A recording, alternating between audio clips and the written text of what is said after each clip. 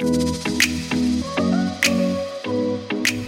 listening to the Full and Thriving Podcast, a place where courageous women come to break free from food obsession, heal their relationship with their body, and strive to live a life that's present, lighthearted, and meaningful. If you're listening, my wish is that this podcast serves as a catalyst that inspires you to nourish your body, nurture your mind, and energize your spirit. I'm your host, Meg McCabe, a certified life coach and eating disorder recovery coach with a PhD in having a good time.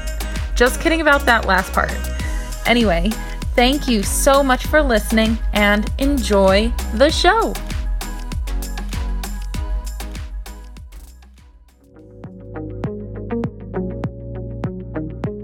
Hey friends! Before the next episode, I wanted to share a bit more about my virtual recovery community called The Recovery Collective. For less than a cost of one therapy session per month, our members get access to workshops, group coaching with me, cook-alongs, yoga, recipes, meditations, and even a private Facebook community. It is seriously the most fun community in the eating disorder recovery world right now. If your eating disorder is making you feel isolated and alone, this place will lift your spirits and bring you the connection you're looking for. So I ask you to join all of us. Go to recoverycollective.mykajabi.com, or you can check out the link in the show notes.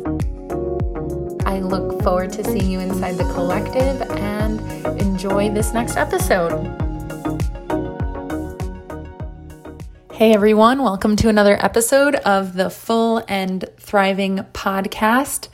I am just super excited today, as always, to have you here. We are going to be talking about a subject that is super important to talk about because as a eating disorder community, we have to call ourselves out on this. And this is the subject of fat phobia.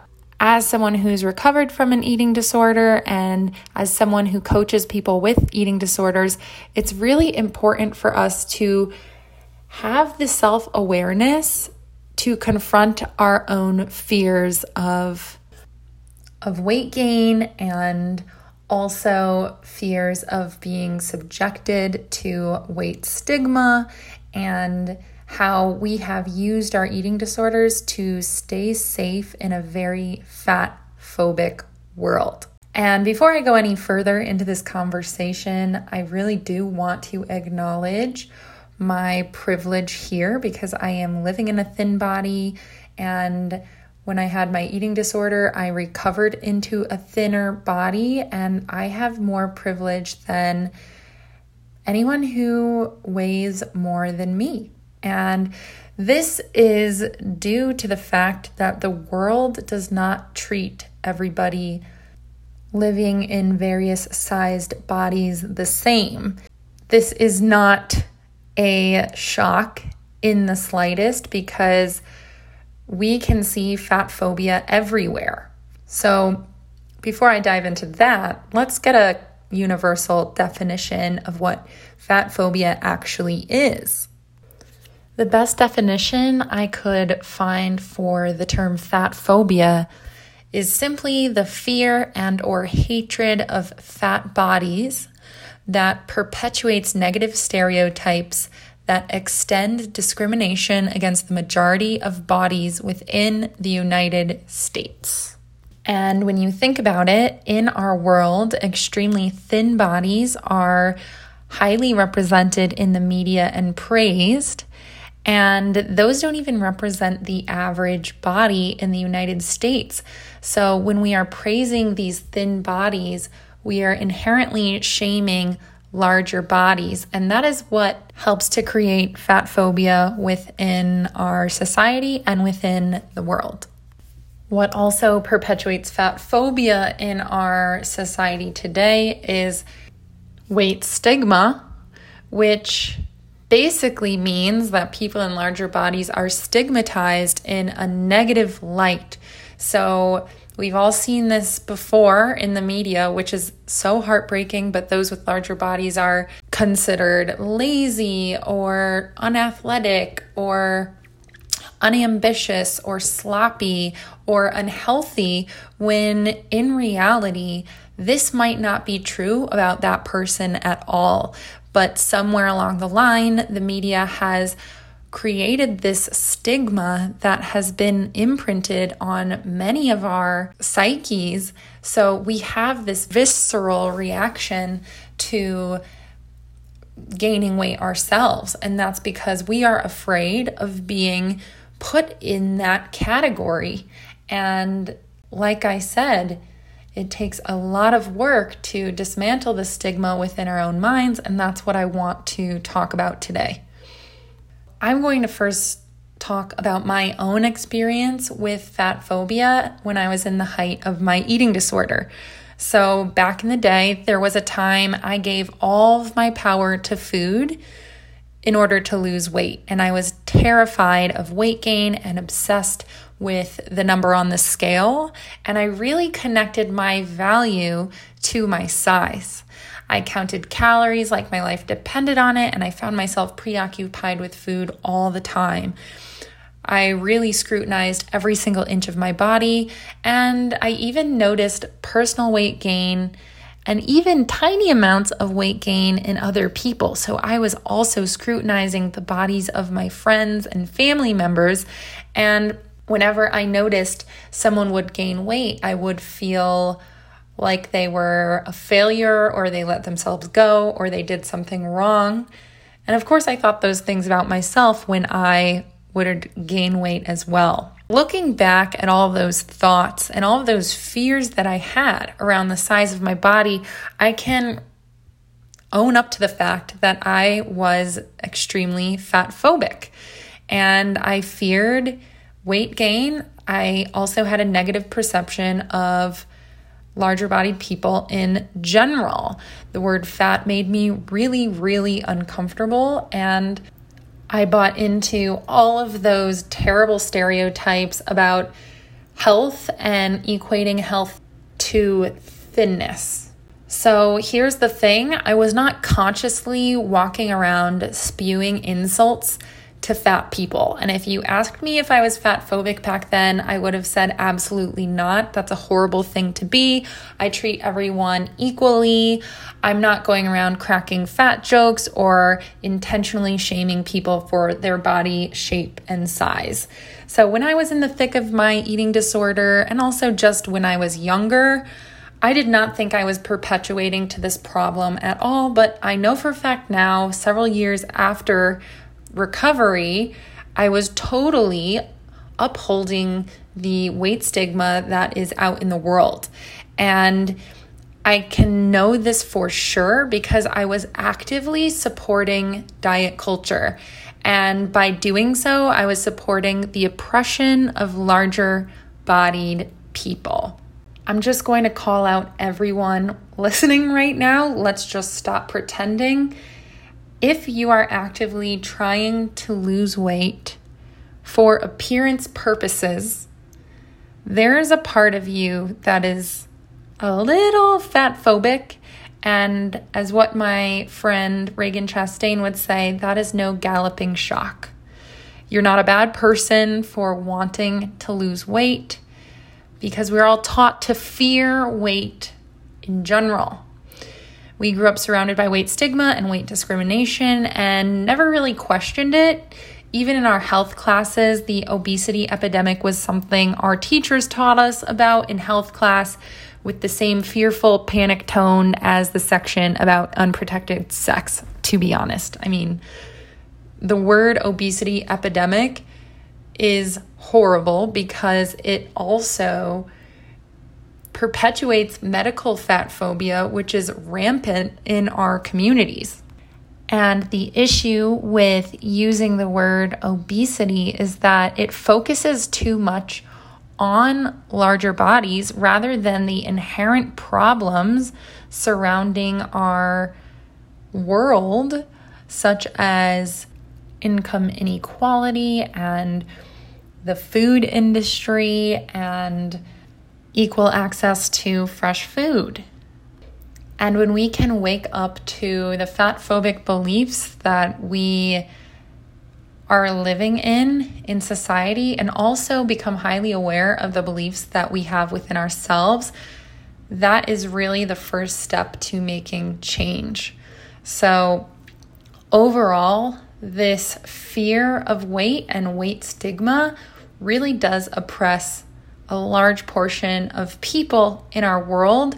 And if you care about social justice and equality, this is something that you really need to start caring about. And when you fill your mind with content and beliefs that support the fat acceptance movement, you will find that you will more easily be able to face the fears of your own weight gain throughout recovery. In order to dismantle fat phobia, we can start by looking for where it shows up within ourselves.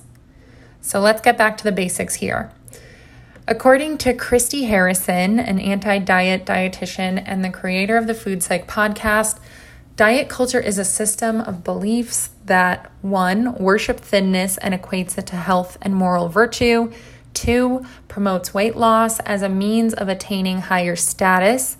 3, demonizing ways of eating while elevating others. And 4, oppresses people who don't match up with its supposed picture of health.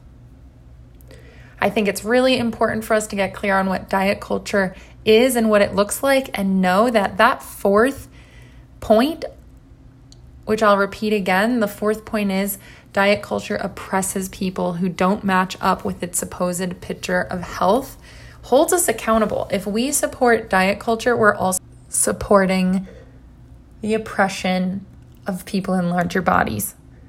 Now that I'm calling everyone out, including myself, I know there will be a bunch of people stewing in anger at the idea that their diet isn't making them a better person.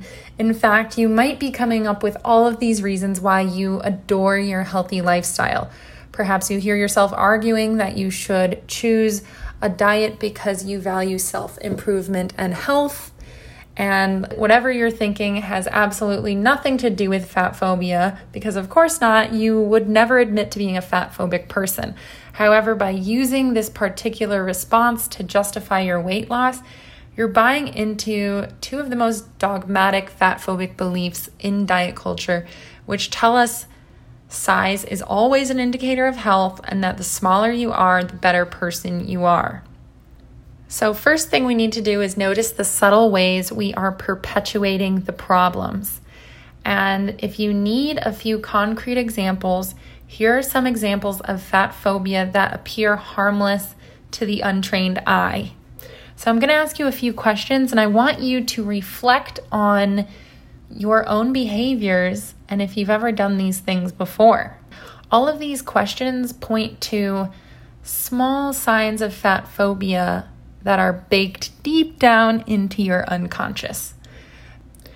1, do you typically order the house salad with dressing on the side because you're afraid of the fat content in the French fries?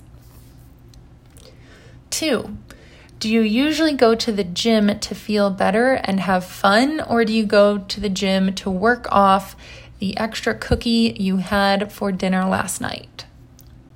Do you typically buy the black cardigan, sweater, dress, or pants because someone told you that black is slimming? Do you post before and after photos of your weight loss journey on social media? Do you assume all weight gain is due to laziness and inactivity? Do you turn down dates or social events because you don't feel like your body is where you want it to be right now? Do you suck in your tummy in photos, or do you pose with the skinny arm in your photos? And in addition to that, are you photoshopping your photos so that you can look thinner? Next question is, when people refer to themselves as fat, do you immediately try to make them feel better as if they just put themselves down? Next, do you feel pissed at one of your coworkers for ruining all your hard work when they leave a box of cookies in the break room? Do you suggest unsolicited diet plans and workouts to people who have recently gained weight? Do you fear gaining weight because you're afraid people will think you've let yourself go? Do you choose your romantic partners based on size? And are you scrutinizing their bodies when you're looking through their dating profile? On top of that, if you found a thin partner who never went to the gym, would you still say you value fitness in a partner? And finally, do you laugh at fat jokes when people around you say them instead of sticking up for people in larger bodies? So chances are you do one or two, maybe all of the things I just said on this list. And if you notice that you do these things, you're either consciously or unconsciously participating in diet culture and therefore participating in the oppression of people in larger bodies. And when we bring this back to eating disorder recovery, I know that there are so many people who have eating disorders who are compassionate and kind and understanding and loving people and would never intentionally try to support something that is so harmful. So now that you are aware that these actions can be harmful, indirectly harmful to other people, I just want you to really lean into the side of you that cares about others so that you can be part of the solution and no longer be part of the problem. We do not want to get mad at our bodies. We do not want to get mad at the sizes of other people's bodies. We really want to get mad at the system that has caused fat phobia and also your eating disorder in the first place. I know that eating disorders can be a result of so many things, such as trauma, abuse, huge life transitions, giving birth, literally so many things, mental illness, anxiety, depression, bipolar disorder, dissociative identity disorder, all the things. So eating disorders are a result of a complex array of risk factors. However, your environment is also a huge risk factor to whether or not you developed an eating disorder. And I know when I had my eating disorder, I really rolled my eyes at the idea of media and the beauty industry having a grip on me and having that much control over my behaviors. But looking back, I can probably say that that was a huge factor in the development of my eating disorder, if not the main one. I was so susceptible to my environment and I absorbed all the dangerous messages that the media had put in front of me my entire life. In the collective, just a few weeks ago, we also had the beautiful Aisha Nash speak to us about debunking diet culture. And I really wanted to bring up this semi-harsh reality here that your body size will land where your genetics tell it to be.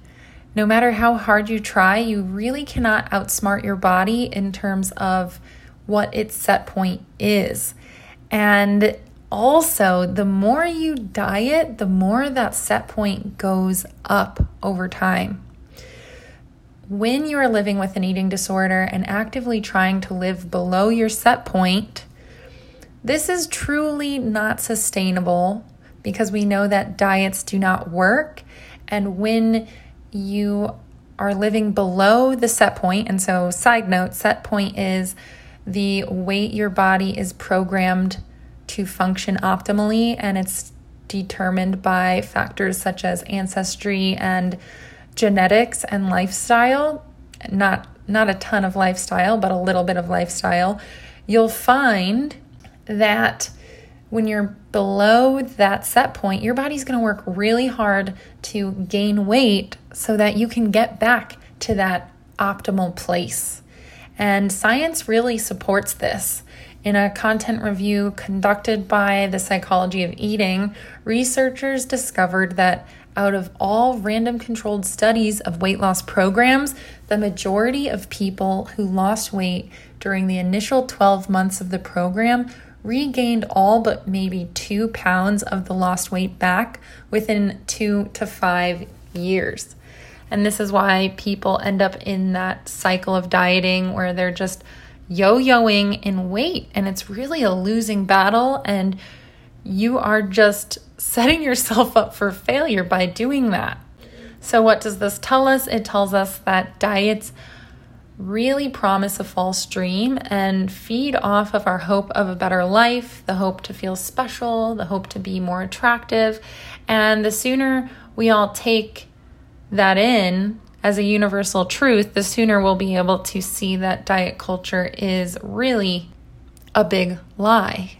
So, my friends, I want to also just make it clear that fat phobia really doesn't come from within. It comes from the environment. So if you find yourself struggling to accept your body and the way you eat, it's time to ask yourself, would I be suffering with body dissatisfaction or forcing myself to be vigilant around food if I lived on a deserted island? In other words, if diet culture wasn't constantly breathing down my neck, would I still feel broken? Would I still feel compelled to change my body? I bet you wouldn't. Nobody worried about living in a larger body until Western media decided that it was wrong to live in a larger body. And this can be highlighted in a study that took place in Fiji. In 1982, there was a Harvard Med School psychologist named Ann E. Becker who traveled to Fiji for a summer of anthropological fieldwork. She observed how the people of Fiji appreciated large, robust bodies, and that is a quote from the study. And these large bodies were a sign of prosperity related to food and abundance and even wealth. And this, of course, was before Western television was introduced to the island. So several years later, in 1998, television, along with Western soap operas and sexy advertisements, had been introduced to the island of Fiji. And with that came a sudden increase of body dissatisfaction. So between the years of 1982 and 1999, the dysmorphic beliefs and the fat phobic beliefs of the Western world had invaded Fiji. By then, 11.3% of adolescents in Fiji reported purging at least once to lose weight. So what does that tell us? It tells us that media and diet culture is what makes us believe we need to change, and without it, we probably would be content with the bodies we've been given. Western media and beauty standards have inflicted our minds with a fat-phobic plague.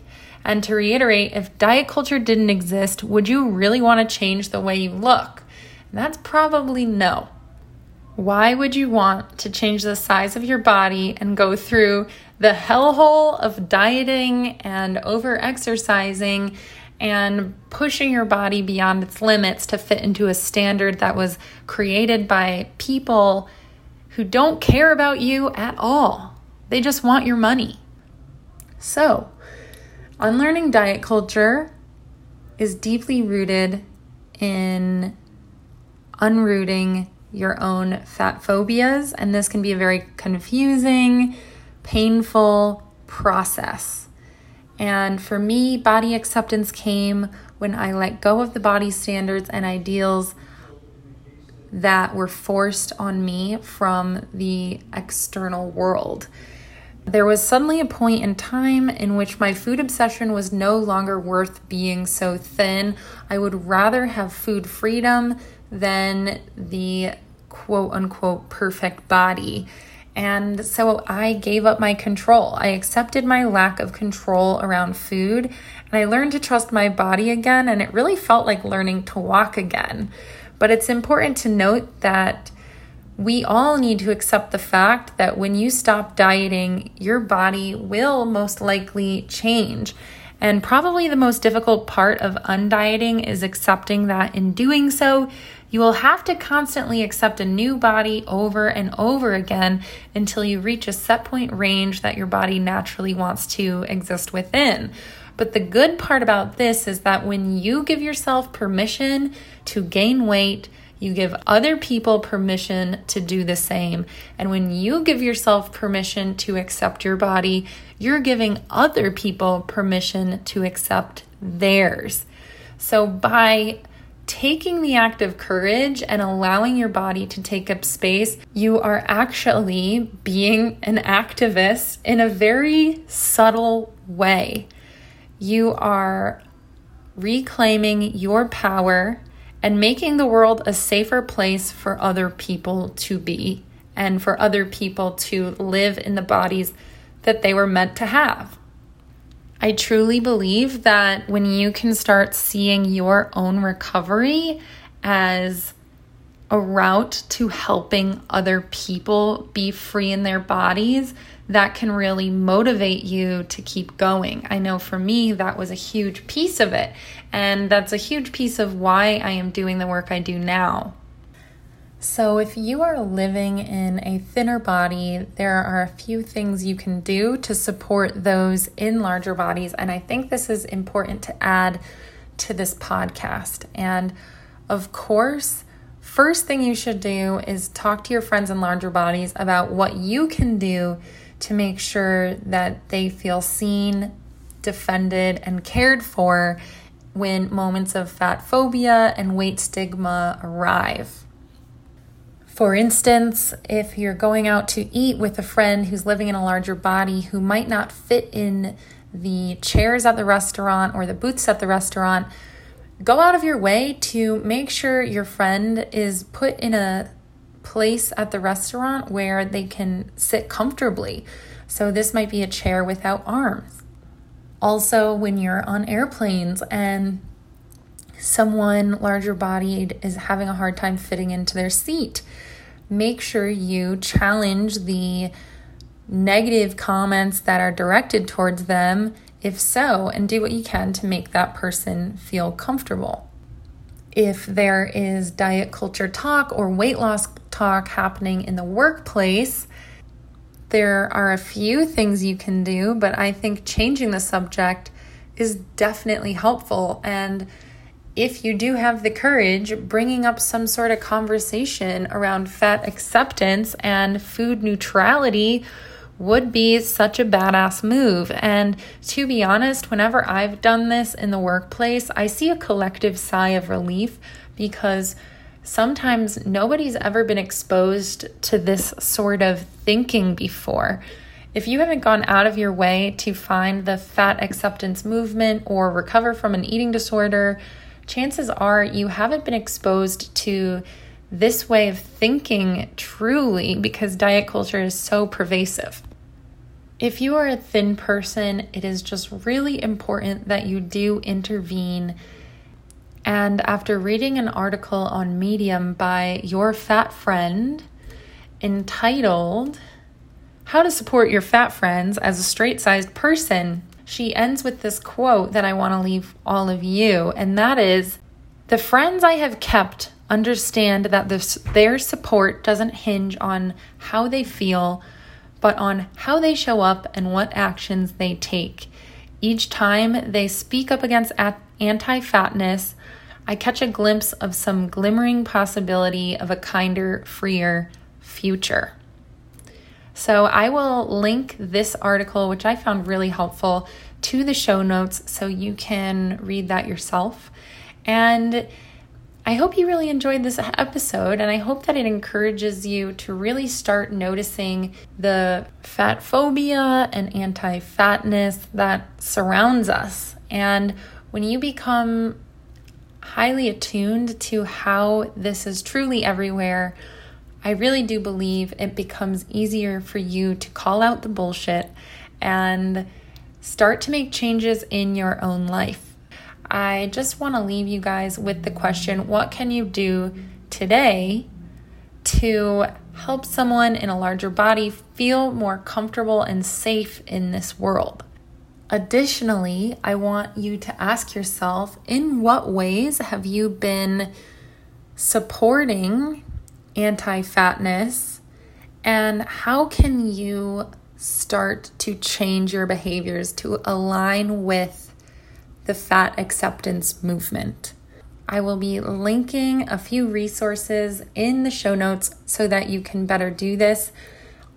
I want to remind you that I am living in a thinner body, so if you really want the best information on how to dismantle fat phobia in the world, please go seek out content, articles, and conversations by people who are leading the fat acceptance movement.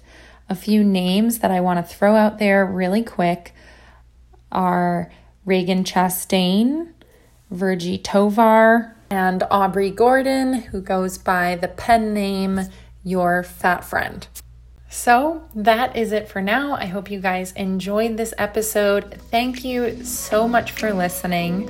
I hope you took something valuable away from today's podcast, and I'll see you next week. And if you haven't already, please subscribe so that you can always listen to the latest episodes as soon as they're published.